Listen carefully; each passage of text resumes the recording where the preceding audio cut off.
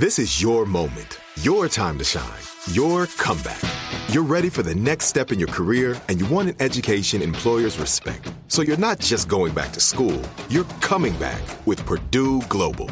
Backed by Purdue University, one of the nation's most respected public universities, Purdue Global is built for people who bring their life experience into the online classroom. Purdue Global, Purdue's online university for working adults. Start your comeback today at purdueglobal.edu. You don't just live in your home, you live in your neighborhood as well. So when you're shopping for a home, you want to know as much about the area around it as possible. Luckily, Homes.com has got you covered. Each listing features a comprehensive neighborhood guide from local experts. Everything you'd ever want to know about a neighborhood, including the number of homes for sale, transportation, local amenities, cultural attractions, unique qualities, and even things like median lot size and a noise score. Homes.com. We've done your homework. Right here, right now. Find your beautiful new floor at Right Rug Flooring. Choose from thousands of in-stock styles, ready for next day installation, and all backed by the right price guarantee. Visit rightrug.com. That's RITERUG.com today to schedule a free in-home estimate or to find a location near you. 24-month financing is available with approved credit. For 90 years, we've been right here, right now. Right Rug Flooring.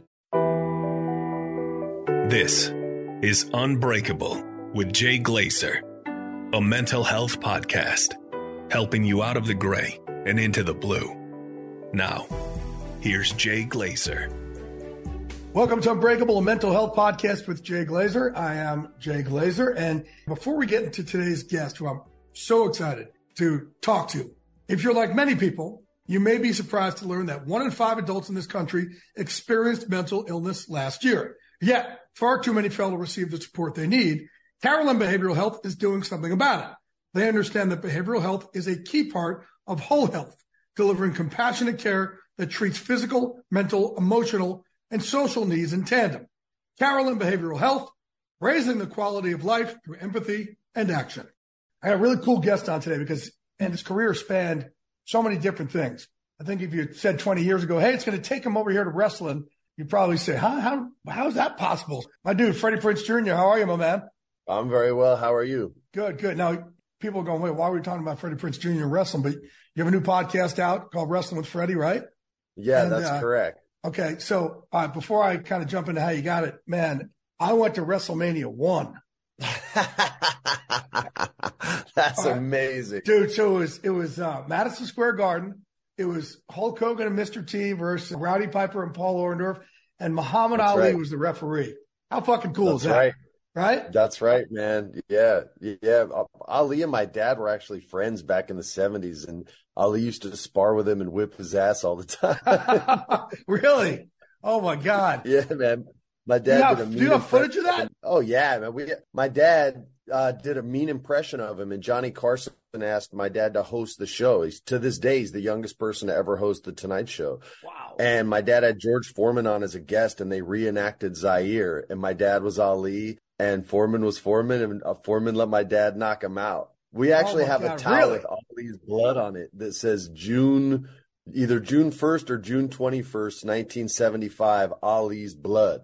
My dad got beat up so much, he met my godfather, who was Bob Wall, who just passed away. Bob was the guy that Bruce sought out when Bruce Lee came to America. So Bob introduced him to Gene LaBelle and Chuck Norris and Pat Johnson and all these like legends, right? And my dad heard he was the guy that trained like all the Hollywood guys to be tough guys like Steve McQueen and James Garner. And so my dad said, you got to teach me how to fight. And my godfather taught him the left hook or a check hook, really. Right. And they were in Ali's house and they were fooling around. And my dad caught Ali with like this baby hook, right? But the couch was behind Ali, so it made Ali trip and fall. And his nose got bloody. And my dad ran to his bathroom, grabbed a towel, wiped the blood off, jumped in his 75 Stingray and hauled ass to his house.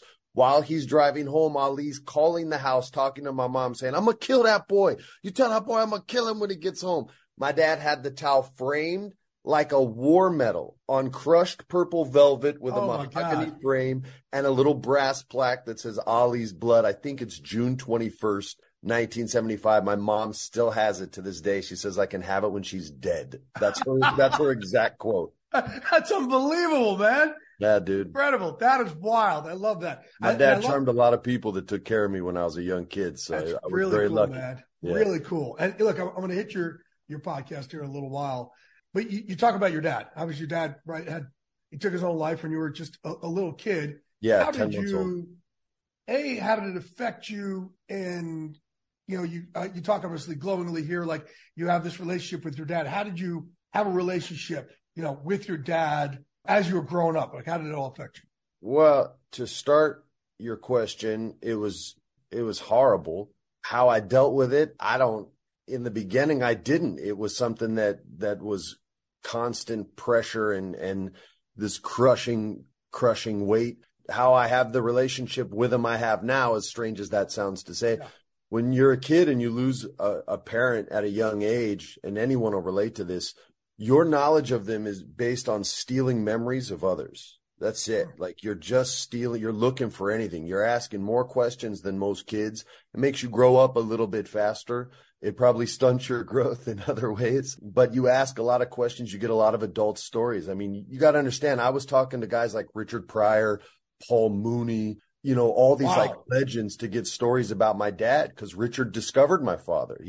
And they had that huge falling out because Pam Grier fell in love with my dad instead of Richard. And Richard, they had the same manager, and he's like, you got to pick. And the manager picked my dad, and Richard was pissed off. And, when my dad died, he was still pissed at him. So it was, it was a crazy time back then, but it definitely, it shaped me into the man I am, but it definitely didn't help me in any. That's a horrible thing for any kid to have to go through. And when they're famous, it just makes it more, you have to just deal with it a lot sooner. So you have to grow up a little bit quicker.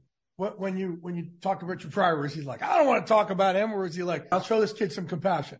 He looked at me and he said, boy, your father was a motherfucker, but he was a funny motherfucker. And I loved him. And it made me cry. Like, I broke down in tears. I was probably like 21, 22, probably about the same age as my dad when he died. Wow. And he broke it down for me. Paul Mooney I met when I was 12, and he just talked to me like I was a 40-year-old man. Like, he didn't pull any punches. He used any language he felt like using, and I just had to sit there and take it. It was me and Chris Titus, and Titus introduced me to him. And I used to hang out in the clubs when I was like 12 years old because my dad opened the Improv. So Bud would just let me hang out with all these like celebrities doing cocaine in the bathroom and all these people talking trash and talking the best smack I've ever heard on stage. And I would sit there with a spiral notebook and write their jokes down and then write how loud the audience laughed. And I had like 14 or 15 Mead notebooks filled in like 4 years because I would just spend all my time there. But all those guys helped me learn who my dad was in a more honest and realistic way than my family, who would just go, oh, he was lovely. He was wonderful. Right. But no faults, no flaws. And those men were able to tell me the flaws, which helps you get a more three-dimensional picture of him. You said it helped you grow up obviously a lot faster. But there's two ways you can go. You can grow up and you can be bitter and angry about it. You can grow up and say, I'm going to be more well-rounded.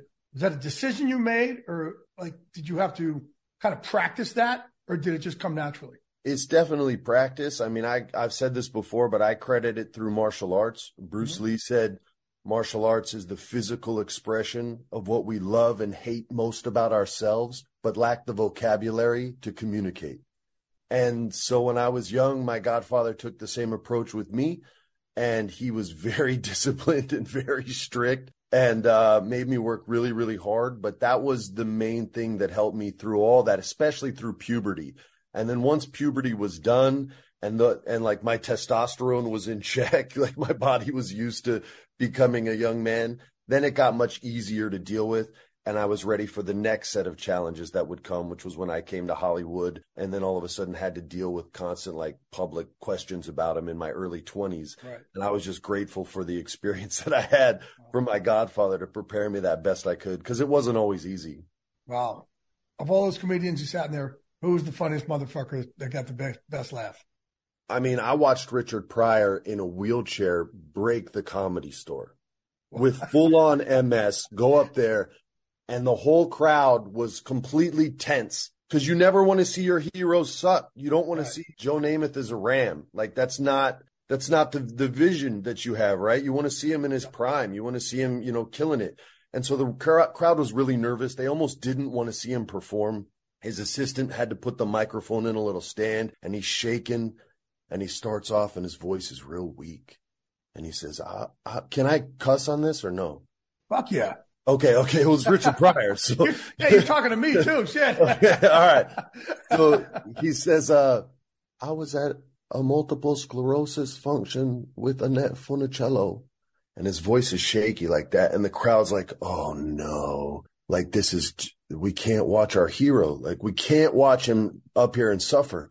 And then he gets this little twinkle in his eye and he goes, and she sucked my dick. And he did 5 minutes on what a blowjob from Annette Funicello was like. And I won't do it justice, so I'm not going to recreate the joke for you. That's unfair to him. He's not here to beat my ass for it. But the crowd, we were all hook, line, and sinker. Like he brought us in with weakness and then just killed us with strength. And then after the joke was over, he just told the one joke, and then his helper came up and he said, I guess that's all I can do now. And they rolled him up, and everybody stood up and cheered longer than his set lasted. Wow. I'll never forget that. He literally broke the room because he had us in such a vulnerable place, right. And he knew it. The son of a bitch knew it. And then he killed everybody. It was such a genius. He's the best ever. Everyone agrees to that. Incredible. That's incredible. Why'd you decide to get in the showbiz? My grandfather was not a fan of my dad's, and he had cancer when I was 16 years old. And was on hospice care, and he asked me to come in, or my grandmother said, your grandpa wants to talk to you. And I went into his bedroom, and we knew he didn't have much longer, and we had all kind of like made our peace. And he grabbed my hand. He looked like Popeye the Sailor Man. This guy had giant tattoos of anchors on his forearms. He was in the Navy. He had 3 hairs on his head. It was great with his hands, smoked a pipe. Like he was just a cool dude. And he grabbed my hand, and he still had so much friggin' strength in it. And he said, Freddie, did you clean your room today? I'm 16 years old. I'm like, yeah. He goes, I'm so proud of you. And at 16, I didn't know. I'm like, all right. Like, I didn't know he was saying like for who you are and for who I think you're going to be. Right. And then in the same breath, he says, you know, your father really fucked things up, and it's up to you to fix it. Later, he was dead. Whoa. Dead. And I'm literally was just like, oh, God, thanks for that backpack. Right? Oh, my God. Pressure going on being a loser sophomore in high school. Like, now I get to deal with this shit, too. So as soon as I graduated, or the last day of school, I didn't even stay to put on the gown and cap or any of that stuff. I got in my car. L.A. was closer than New York, drove to L.A. and got started. Wow. Hey, that is a lot of weight, man. Oh my God. Yeah, it sucked, but you know, it was my life. So it was what it was. But there's 2 ways you can go. That can either cave you because of the weight, or you can say, no, I'm going to step up. Now I'm stronger. How did you do that? How did it become the latter for you? That's incredible. You know, these moments happen to us more often than I think we like to admit, the sort of breakable moments. I just think as each one passes, we're a little bit stronger and better prepared.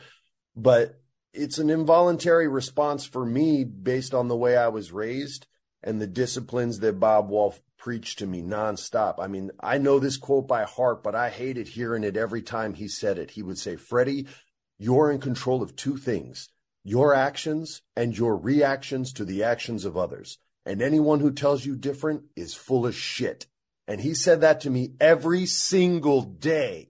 Every time I went to complain to him, there was no sympathy. There was no empathy. There was just, here is the solution to your problems. And if you can't accept it, it's not going to change. And so at an early age, I practiced that pretty well. Like even in my 20s, I was pretty good at it. By the time I was in my 30s, I was a master of it. And now I just try to teach it to my kids. That's incredible. But that's what saved me. Otherwise, you know, I would have ended up like anybody else in this business who isn't prepared for fame and the pressures that come with that. And there's so many friggin' stories out there. And no matter how many of them we know, we keep falling into those traps. So it has to be based on how you're raised and the type of programming you have. This is Amy Brown from 4 Things with Amy Brown. Today, healthier is happening at CVS Health in more ways than you've ever seen. It's wellness destinations for seniors, including select locations with Oak Street Health and CVS Pharmacy. It's doctors, nurses, pharmacists, and everyone in between offering quality care and support virtually in person and on the phone. It's in-home evaluations through Signify Health and meeting mental health needs through Aetna. And those are just a few of the ways that Healthier is happening. To see more, visit cvshealth.com/healthier happens together. CVS Pharmacy, Oak Street Health, CVS Specialty, Signify Health, and Aetna are part of CVS Health. Eligibility and services vary by location and individual. Right here, right now. Find your beautiful new floor at Right Rug Flooring. Choose from thousands of in-stock styles, ready for next day installation, and all backed by the right price guarantee.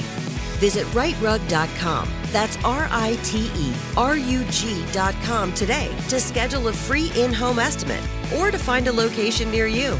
24-month financing is available with approved credit. For 90 years, we've been right here, right now.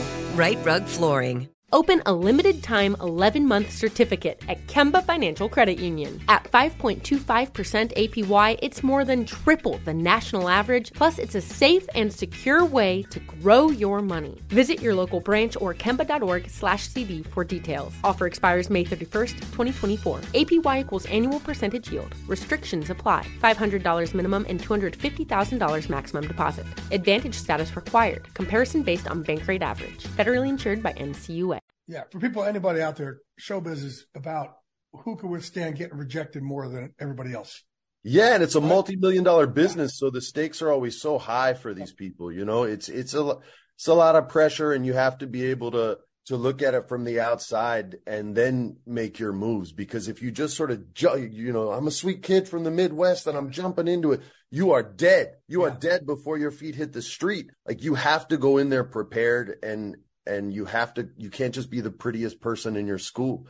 You can't just be the buffest guy on the swim team. Like, you have to be mentally tough to survive out here, or it just chews you up. Yeah, no doubt. No, and that's the thing.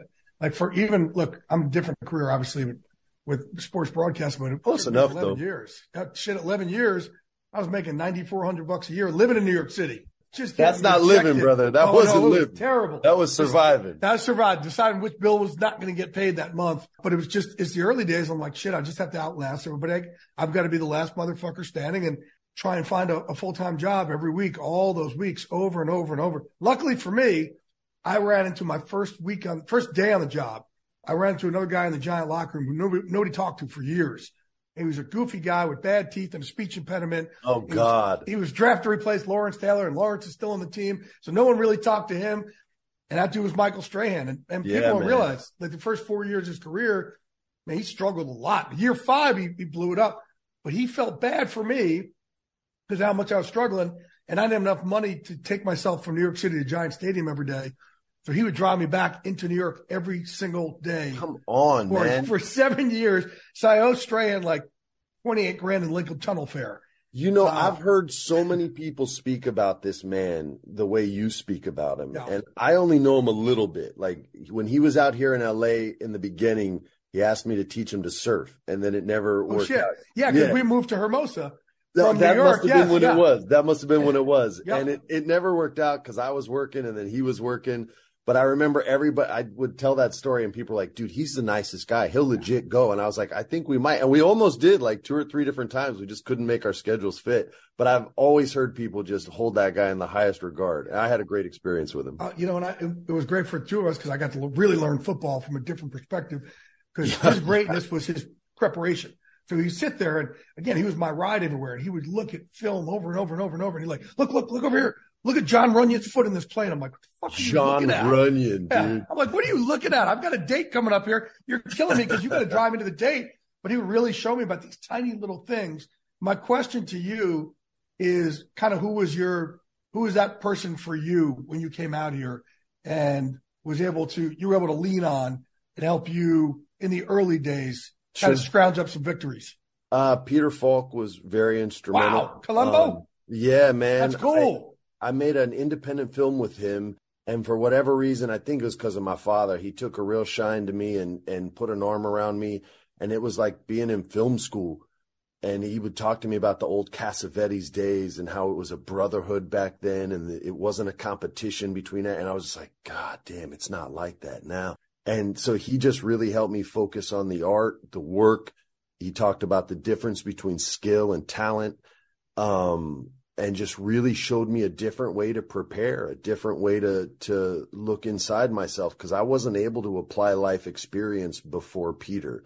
I was just able to fake it and create stuff. And I was young and green at it, but I could do it to a at least an above average level. And then he helped me be so much more deliberate in my choices and help my planning and preparation so much more, and really focusing on like 2 scenes and then looking at how every other scene you do in the movie affects those 2 scenes. And the reason he picked 2 was so that you would just get 2 different perspectives of it and then start applying that philosophy to everything. He was like having an acting coach for 2.5, 3 months out there, and then was kind enough to stay in touch with me after the movie and still, communicate. He would say he was proud of me when he saw me booking jobs. He'd go, I didn't see the movie, but I'm glad you got it. You know what I mean? It was like that kind of thing. But he wasn't the demo. So he was very instrumental. Brian Denny, he was another guy only on set though. We didn't maintain a relationship after the movie, but during the filming, he really showed me what it was to be like a leading man and when to fight for what you believe in, even if the director thinks they want something different. He's like, this is on you. This movie's not on him. It's on you. So if you believe in a choice, that's the choice you do, regardless of what he says. And my brain was just so not wired for that. Because like I said, I grew up in martial arts. Like what your professor or director tells you, you execute it because something's wrong. And Brian's philosophy was like, what you did wasn't wrong. It was just different than what he wanted. But what he wanted isn't important because it's not his face on the poster. And I was just like, wow. Oh, yeah, I never even thought about that. And I started looking back at other jobs that I had done mentally, not watching them, but mentally, and remembering all these moments where I didn't fight. And I was like, oh, okay, I got it now. And so from that moment, I really changed as an actor. What you said earlier also, Peter Falk showed you the difference between skill and talent. Sum that up for me. Sum that lesson up for us. Sure. Talent's what brings you to Los Angeles. Skill is what gets you work for 25 years. Talent is having an ability to be a storyteller and communicate, right? The old saying is storytellers cut no wood. Skill is using that talent, not all at the same time, knowing when to hold it back, knowing when to go for it, being deliberate in the choices when you break down a scene. What's the obstacle? What's your goal? And what are the ways you're going to work around that obstacle? That's how every scene is developed and crafted, and every actor approaches it in their own way, but to that effect. And so skill and talent is, everyone's talented, but until you have a master who teaches you how to sharpen that blade, it's just a bat. You know what I mean? And you can still do damage with a bat, but if you sharpen it, forget about it, man. Like now you have a weapon and you can compete at a higher level. So, man, I love that. Yeah, that was probably the best way for me to describe it, but it wasn't the way he described it. I just don't have the vocabulary he had. Hey, I want to get here because obviously I've spent my life in martial arts as well. I had a couple fights early on in the early days and before Fox made me stop, which I don't understand why. I'm clearly not on TV for my looks. Yeah, but they don't want you coming on with black eyes and cuts on your head, man. Get out of here. My first day at Fox, 2004, the day before I won the Naga Worlds in submission fighting. Get out of here. Yeah. But I ended up getting really fucked up in the process. My very first day of the NFL owners meeting, 2004. And I come in and my eye is shut and my foot is fucked up. My rib is broken. And the head of Fox was like, what the fuck happened to you? Car crash, man. And I was just like, my eyes shut. I'm going, hey, I just won the World Submission Fighting Championship. She's like, I don't know what the fuck that is, but you'll never fucking do it again. That's why you lie, bro. That's exactly right. I got hit by a bus. I kept doing it. And man, I became everybody's favorite sparring partner for a little while. They said I couldn't fight, but they said I couldn't continue to spar and train and all that. And obviously then I learned how to start coaching and coached a ton of guys over these years. Who was those early days you were talking about, right? And with your crews, training with Bruce Lee and Judo Gene LaBelle and all that, who kind of stands out? Because I trained with Dan Santo just for a weekend, who was unbelievable, right? Who of those early legends stands out for you? Dennis Alexio was really good to me when I was a kid. He was a former ISKA heavyweight kickboxing champion, beat the hell out of Bronco Sikatic in Hawaii. Weird finish because Bronco claimed he didn't know leg kicks were allowed, so they started the fight over, and Dennis beat his ass again. Rick Rufus was really cool to me when I was a kid. Brian Hurry, who was his best friend, who competed at the national level. is still one of my closest friends to this day. Big ass Brian. He's another Milwaukee boy, 6'5", 260. He's in his 50s now, and it still looks like a stone killer. Like he's just a monster. Pat Johnson, Chuck Norris taught me how to throw the wheel kick, but he was, a working actor, so he wasn't like my full-time coach where Pat really was. Gokor for a little bit. Oh, wow. Which was Pat's student. Yep. But I fell in love with jiu-jitsu, and they introduced me to a man named Jean-Jacques Machado. Sure. And I thought I was a hot shit wrestler at 14, 15 when I met him. And in less than 10, he had one hand. So I'm like, I had gone with guys that were older than me before and done well. And I'm like, this guy's not going to have anything. And I didn't know that he had just beat the hell out of Chuck and Bob. And they gave Jean-Jacques and all his brothers their first real estate space. It was in Wall Street Village. That was Bob Wall's building. And so they were there rent free. That's how good they were. And in less than 10 seconds, he had me in a fireman's carry and stood up and spins me around on the second floor and goes, "Which window, little Freddie? Which window?" And I'm like Chris Tucker in Rush Hour, like, which one of y'all just kicked me, right? And so he set me down and he started teaching me how comfortable he was on his back and why he was comfortable there. And that was my introduction to jiu-jitsu. This was like 1992, 93. Oh, wow. And then, as I started working in this business, my training slacked. And then as I took time off, my training increased. I met the Gracies after that, trained with them for a while, and then found my way back to Jean-Jacques a few years ago and have just been with him ever since. I love training with the man.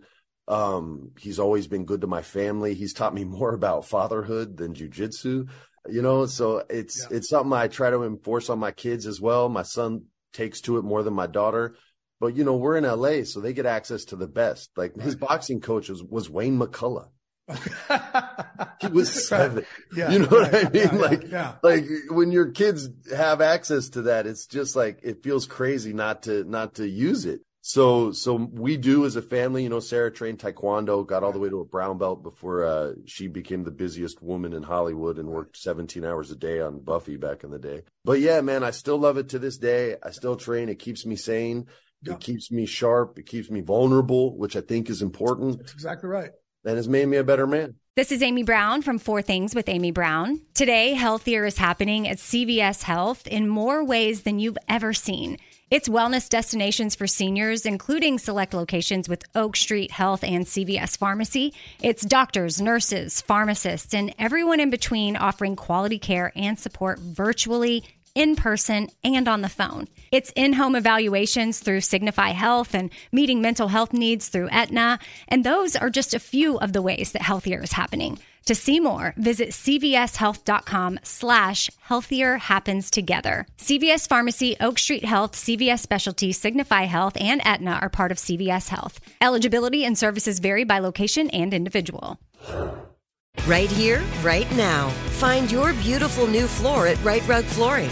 Choose from thousands of in-stock styles, ready for next day installation, and all backed by the right price guarantee.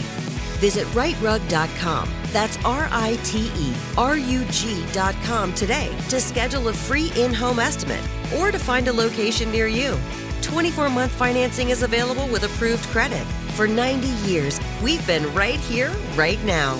Right Rug Flooring. Open a limited-time 11-month certificate at Kemba Financial Credit Union. At 5.25% APY, it's more than triple the national average, plus it's a safe and secure way to grow your money. Visit your local branch or kemba.org/cb for details. Offer expires May 31st, 2024. APY equals annual percentage yield. Restrictions apply. $500 minimum and $250,000 maximum deposit. Advantage status required. Comparison based on bank rate average. Federally insured by NCUA.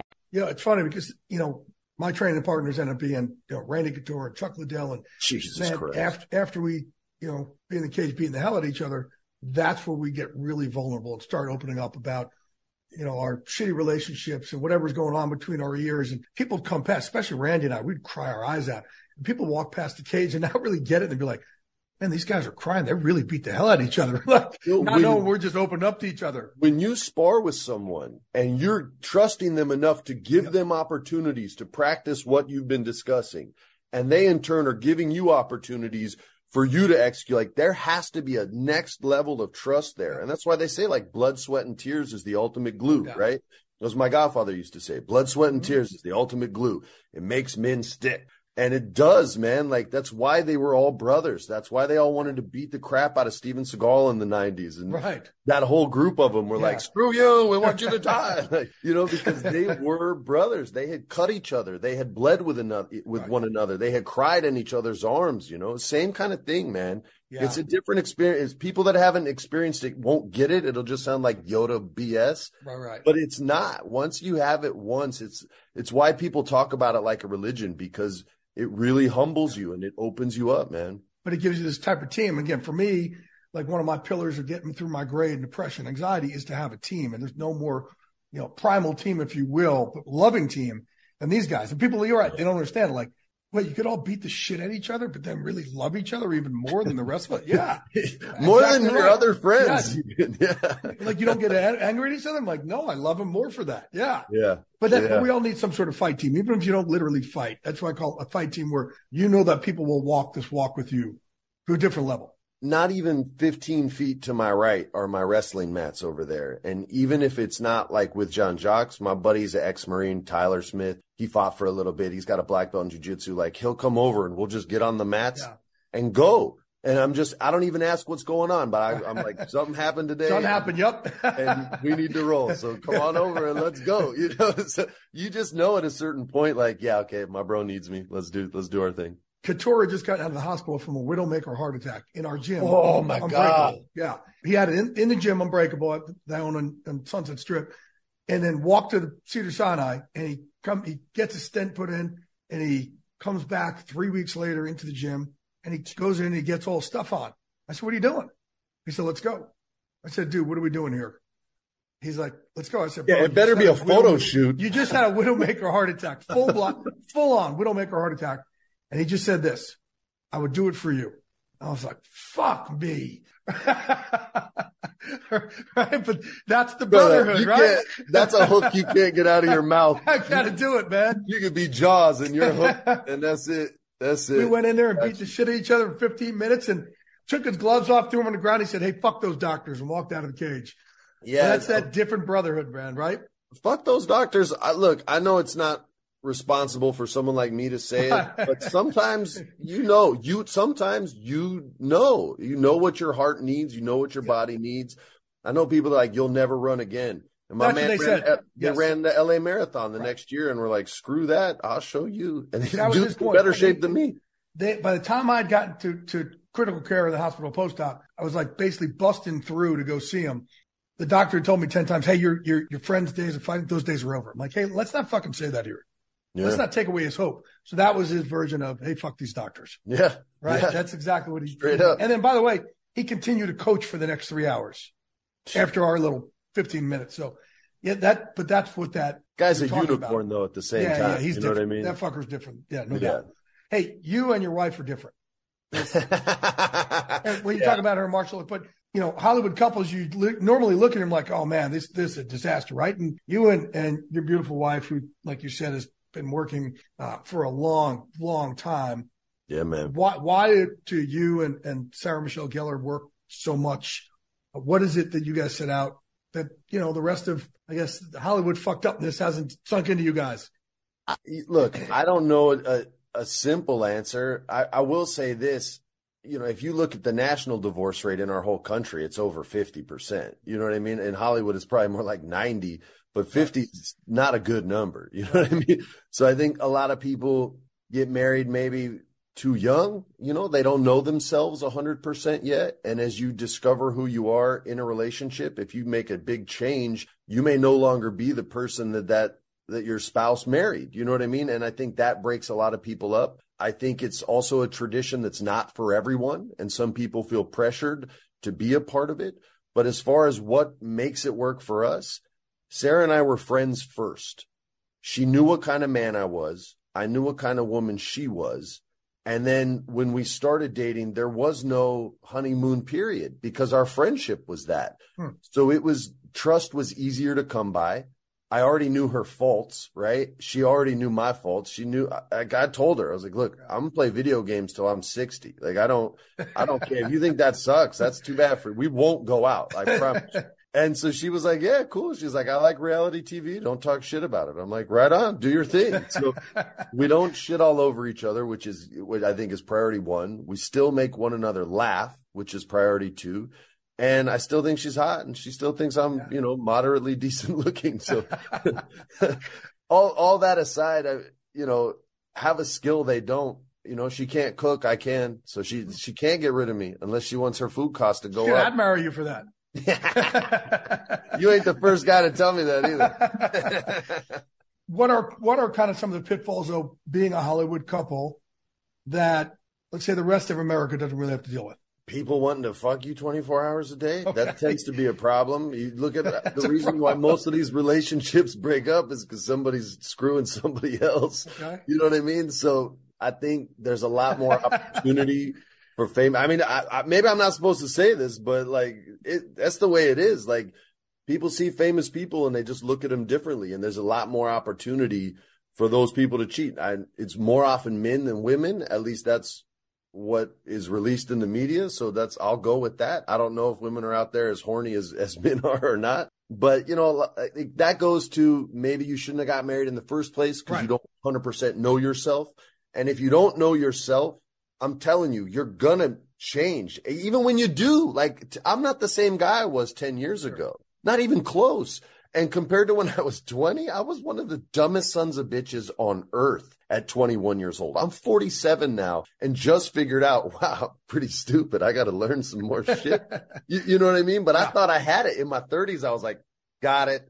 We're good. Don't need any more advice. And then hit 35 and was talking to my godfather every other day. Like, what am I doing with my life? Is this a mistake? Should I not have retired? Why did I join the WWE? Was that stupid? He's like, no, that was your dream. You loved it. You actually got to help some of those guys and girls. I'm like, yeah, all right. So, I'm still working it out today. Wow. That definitely hits for me. It definitely hits home for me. It does. Yeah. Hey, we'll humble each other as the podcast goes. I just got engaged. I'm 53. Congrats. You waited. Good. I had a couple bad ones beforehand, but I think in the past 2 I would sabotage and push everybody away. I didn't feel worthy. Men do that a lot, especially men that struggle for success. That's a very big Sigmund Freud thing is men who become hyper successful but struggled for that success often have self-worth issues. Yeah, absolutely. And it bleeds into sexual relationships and loving relationships, things like that. So that's normal, dude. That's just normal shit. And this girl, her name's Rosie Tennyson. She and her sister Renee Tennyson, they were the Doublemint twins back in the day. Get out of town. Yeah. They kind of been in the business. What if one of them's like, hey, I'm busy tonight. I don't want to hurt Jay's feelings. Will you take him to the beach? It's hard to tell when they're on either side of you because you can't, they talk exactly the same. They sound exactly the same. They look exactly the same. Renee parts her hair in the middle. Rosie, my girl, parts her hair on the side. Thank God for that. It's bad. Yes, but it's bad. And I'll kind of go in, grab the wrong hand or going for the wrong ass cheek by accident. So the wrong one.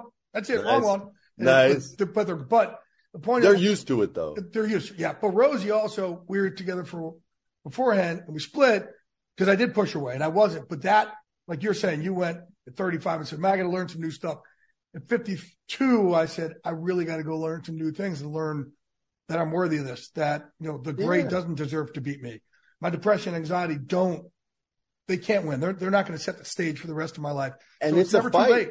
Yeah, it's a fight, but you need the tool. A lot of people don't have the tools to fight it, and that's why they feel like they're losing all the time. And that's why I encourage my friends to get help. If venting to me is not working, then, find a doctor, find a counselor, find somebody that can help give you the weapons you need to fight this fight, because it's a legit fight. People that suffer with it, I have, you know what I mean? And it's questioning yourself damages your soul, man. When it damages your soul. And if you do it too much, it's irreparable.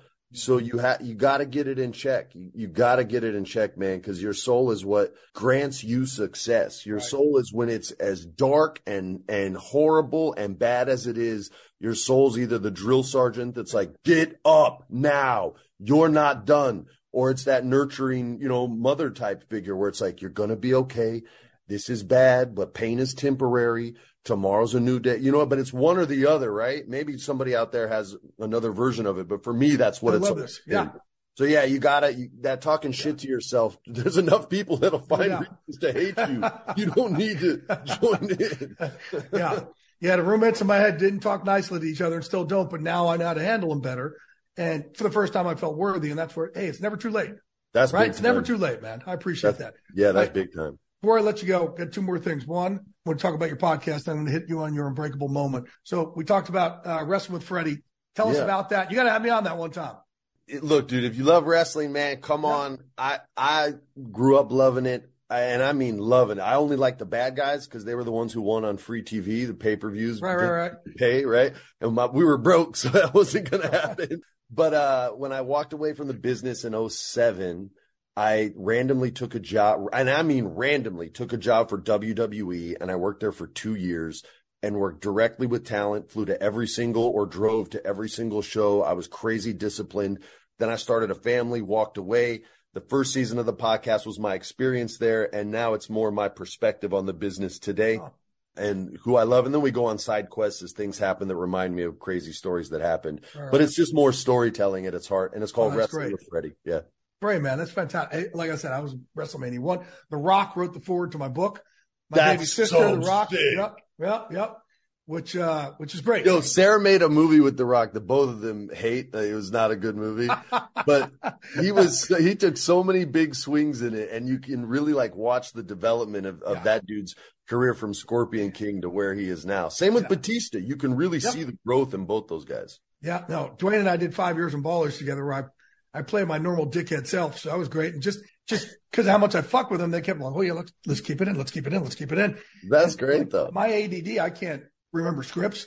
So I would just kind of do my own thing. They just let you wing it. Yeah. But as long as the actors around you can hang, then it's all good. I got a lot of friends in that business, man. And, Batista and Mark Henry and Big Show. And Mark's the best, dude. Yeah, isn't Mark's he? The friggin' best, man. I love that Phenomenal. dude so much, man. He walks in Unbreakable and he says, hey, man, any chance you got a 54 shorts around here? I'm like, who the fuck would have a 54 shorts laying around? There's not that much cotton in this town. It would have to be made of hemp. He says, hey, 54 in the waist, sexy in the face. That's right. That's right, David. That sums him up, man. So that's right. Hey, before I let you go, I ask all my guests this. Give me your unbreakable moment. One thing in life, man, that could have broken you, should have broken you, but it didn't. And as a result, you came through the other side of that tunnel stronger forever. Yeah, I mean, we touched on it earlier because there's nothing unbreakable about me. Being breakable is what keeps me sharp. It's what keeps me focused. It's what keeps me disciplined, knowing that all this precious life, everything I have, it can all be gone in a moment's notice if life doesn't turn out the way it's supposed to. So every time those moments come, I really try to be prepared for them. When I decided to move to Los Angeles and pursue this business, that was one of those make or break moments. I could have quit. I could have given up. I hated being told no. I hated being told I wasn't good enough. I hated having bad auditions when I knew I had a better performance somewhere inside me. I just couldn't get it out at that moment. I had moments in the car where I wanted to turn around and be like, "Yo, give me one more chance." But you can't do that. It's so unprofessional. So there were times where I was ready to walk away. And then, it was that discipline from my godfather, and those BS quotes that he would always hit me with. I'm in control of my actions and my reactions to the actions of others. And so every no I heard, I just had to control the way that made me feel. And it was, all right, you don't think I'm good enough? You'll see. And the next time I went in, I made sure I was better. And I had to hustle. I had to lie. I did everything I could to get as many auditions and as much experience as I could so that when those big dogs called me in, they couldn't talk shit. They wouldn't be able to deny me. And eventually I broke through. I had to wait for Skeet Ulrich to be busy because we popped at the same time. But once he booked a movie, I was like, all right, there's going to be 6 opportunities. Right. I got to get one of them. See, I want to correct you here because you said you're not unbreakable. You are unbreakable because there's a lot of things that could have broken you, but you didn't stay down. That's the in the permanent sense, 100%. Damn right. I couldn't agree more. Hey, man, I appreciate you, brother. Thank you so much. Again, Wrestling with Freddie, his wrestling podcast. Make sure everybody here tunes into that. Dude, can't thank you enough, man. Hopefully you and I can break some bread. And, man, shit, if Strahan won't get his ass back out here, you can teach me how to surf. Not a problem, man. We live pretty close to each other. So no doubt, man. And to all your listeners, it's a fight every day. So put your hands up. Love it. Freddie Prinze Jr., thank you, my dude. Yeah, man, my pleasure. Right here, right now. Find your beautiful new floor at Right Rug Flooring. Choose from thousands of in-stock styles, ready for next day installation, and all backed by the right price guarantee. Visit rightrug.com. That's RITERUG.com today to schedule a free in-home estimate or to find a location near you. 24-month financing is available with approved credit. For 90 years, we've been right here, right now. Right Rug Flooring. Open a limited-time 11-month certificate at Kemba Financial Credit Union. At 5.25% APY, it's more than triple the national average, plus it's a safe and secure way to grow your money. Visit your local branch or kemba.org/cb for details. Offer expires May 31st, 2024. APY equals annual percentage yield. Restrictions apply. $500 minimum and $250,000 maximum deposit. Advantage status required. Comparison based on bank rate average. Federally insured by NCUA. Hey guys, you know what this playground could use? A wine country, huh? A redwood forest would be cool. Ski slopes! Wait! Did we just invent California? Discover why California is the ultimate playground at visitcalifornia.com.